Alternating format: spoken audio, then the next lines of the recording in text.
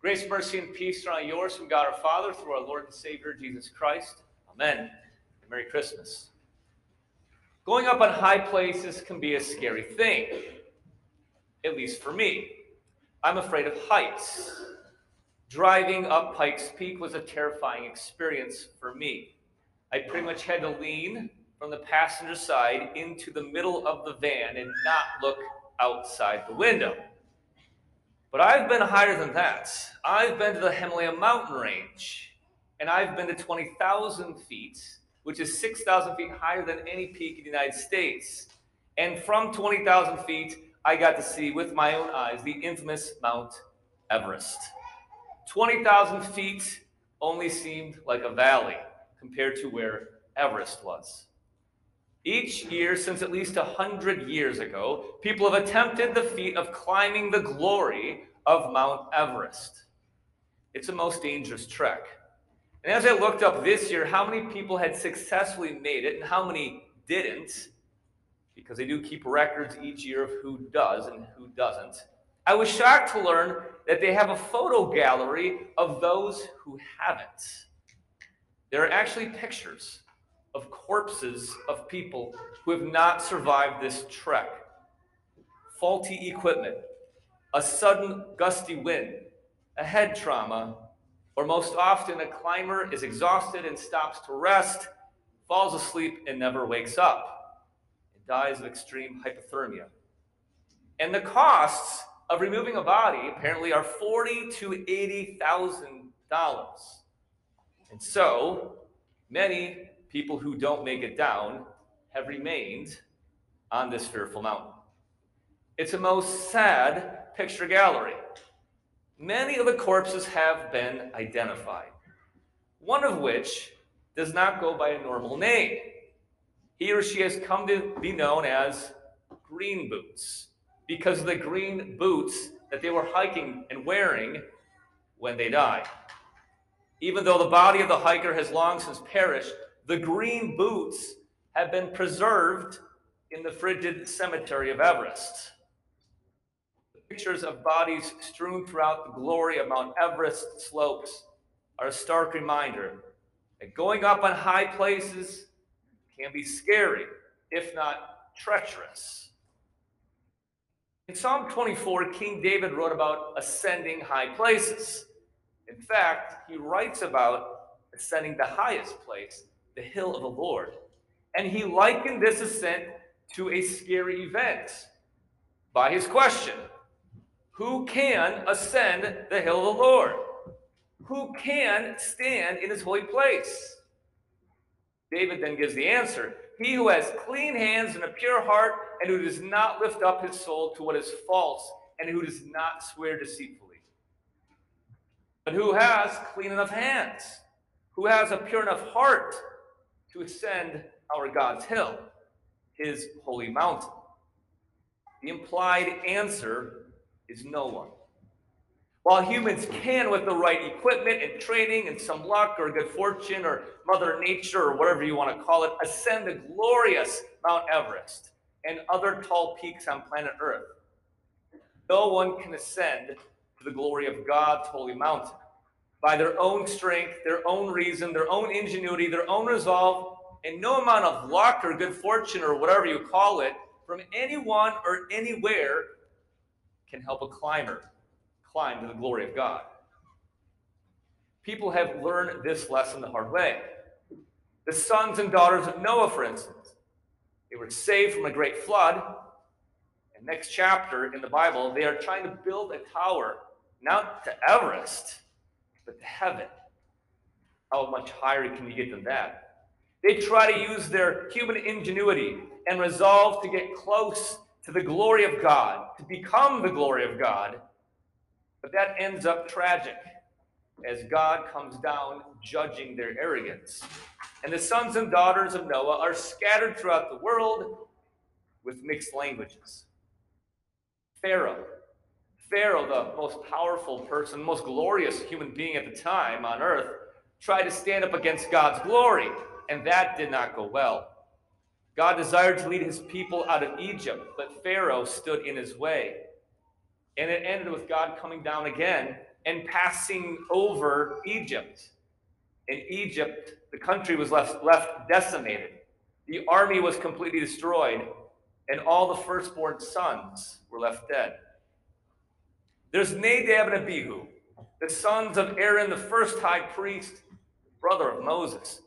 And after they got to witness and be in the presence of the glory of God, only after God had prepared them with the proper atonement for their sins and other important preparations, after experiencing that amazing thing, being in the glory of God, they tried to re-enter the glory of God on their own, by their own intuition and their own hands and feet, and they were immediately struck dead.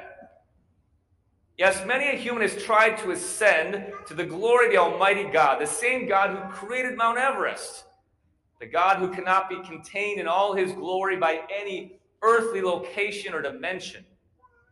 And many a human has failed.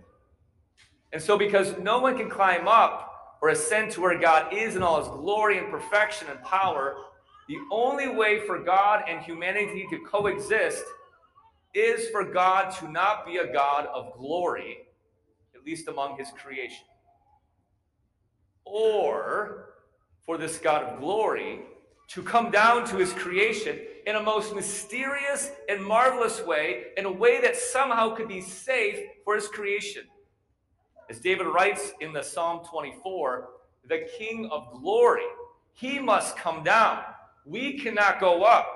He must come down if we're to coexist with the King of glory. And that's the ultimate beauty of Christmas. It's what Christmas is really all about. It's why the angels particularly sing glory to God in the highest and peace to his people on earth. It's what St. John reveals to us in a most mysterious and magnificent way in our gospel lesson. It's not just that God became flesh. It's not just that God came to us to be with us. It's that God came down from his high and holy place in all of his glory, and he came down in a way that was safe for you and for me, for shepherds, for Mary and for Joseph, and for any human being that trusts in him. In the birth of Jesus, God laid aside his righteous wrath towards our sin, towards our pride, and towards our arrogance. And he came down into our flesh. The Word, the same Word that created light and life, and yes, Mount Everest. He came down in flesh, human flesh, so he could dwell among us, humans. The Word that became flesh is the very glory of God. We have seen his glory, St. John writes. We've seen his glory in the face of Jesus. It's the most beautiful thing, this event known as Christmas. The birth of God into flesh, the very Son of God in the flesh. The very glory of God that everyone from Moses to Elijah, from David to Isaiah the prophet, all feared. Because it was so powerful and so perfect. That very glory dwelled among us. Safely. It dwelled safely in the person and work of Jesus the Christ. God's glory came down because we could not go up to it. And it dwelled among us. And it lived among us. And that's the most mysterious and marvelous thing. Jesus, God's glory, walked on the earth and made God accessible in flesh and bone. God's glory was hidden in human flesh, so we could see it face to face, touch it, eat with it. Moses, he asked to see God's glory face to face, but he was not allowed. We've seen God's glory face to face in the person and work of Jesus. And even while hidden in human flesh, the very glory of God could still speak and do things. It spoke and did things as God in the flesh to diseases and demons, and they would flee. He could speak over death, and death itself would die. Jesus, the very glory of God, wrapped God's anger in eternal love. He wrapped God's judgment in his own suffering. pure hands and a pure heart. That's what David says. That's who can ascend the hill of the Lord. Jesus had pure hands, pure hearts, and might we add, pure feet. That's Jesus, pure and pierced for our sins and for our transgressions. That's the glory of God coming down to us, accessible to his creation, safe for us humans now. That's what Christmas really is all about. Jesus taking the scary out of the heights of the highest place. Yes, Green Boots was a climber who died on Mount Everest, identified by his or her feet. Jesus is the glory of God, who came down also identified by his feet. His feet anointed by one named Mary for death. His feet then pierced on a cross in death before his mother Mary, who sat at the foot of the cross. And his feet resurrected and the first thing touched by Mary Magdalene when she recognized him. Who shall ascend the hill of the Lord, David asks. Only one who has pure hands, pure hearts, and might we add, pure feet. Because of Jesus, because of what he's done, I think we can now answer the question a little differently. Who can ascend the hill of the Lord? Jesus' pure hands, Jesus' pure hearts, and Jesus' pure feet have made my hands, your hearts, your feet, Charlotte's hands, Charlotte's heart, Charlotte's feet, pure. Who shall ascend the hill of the Lord? I will.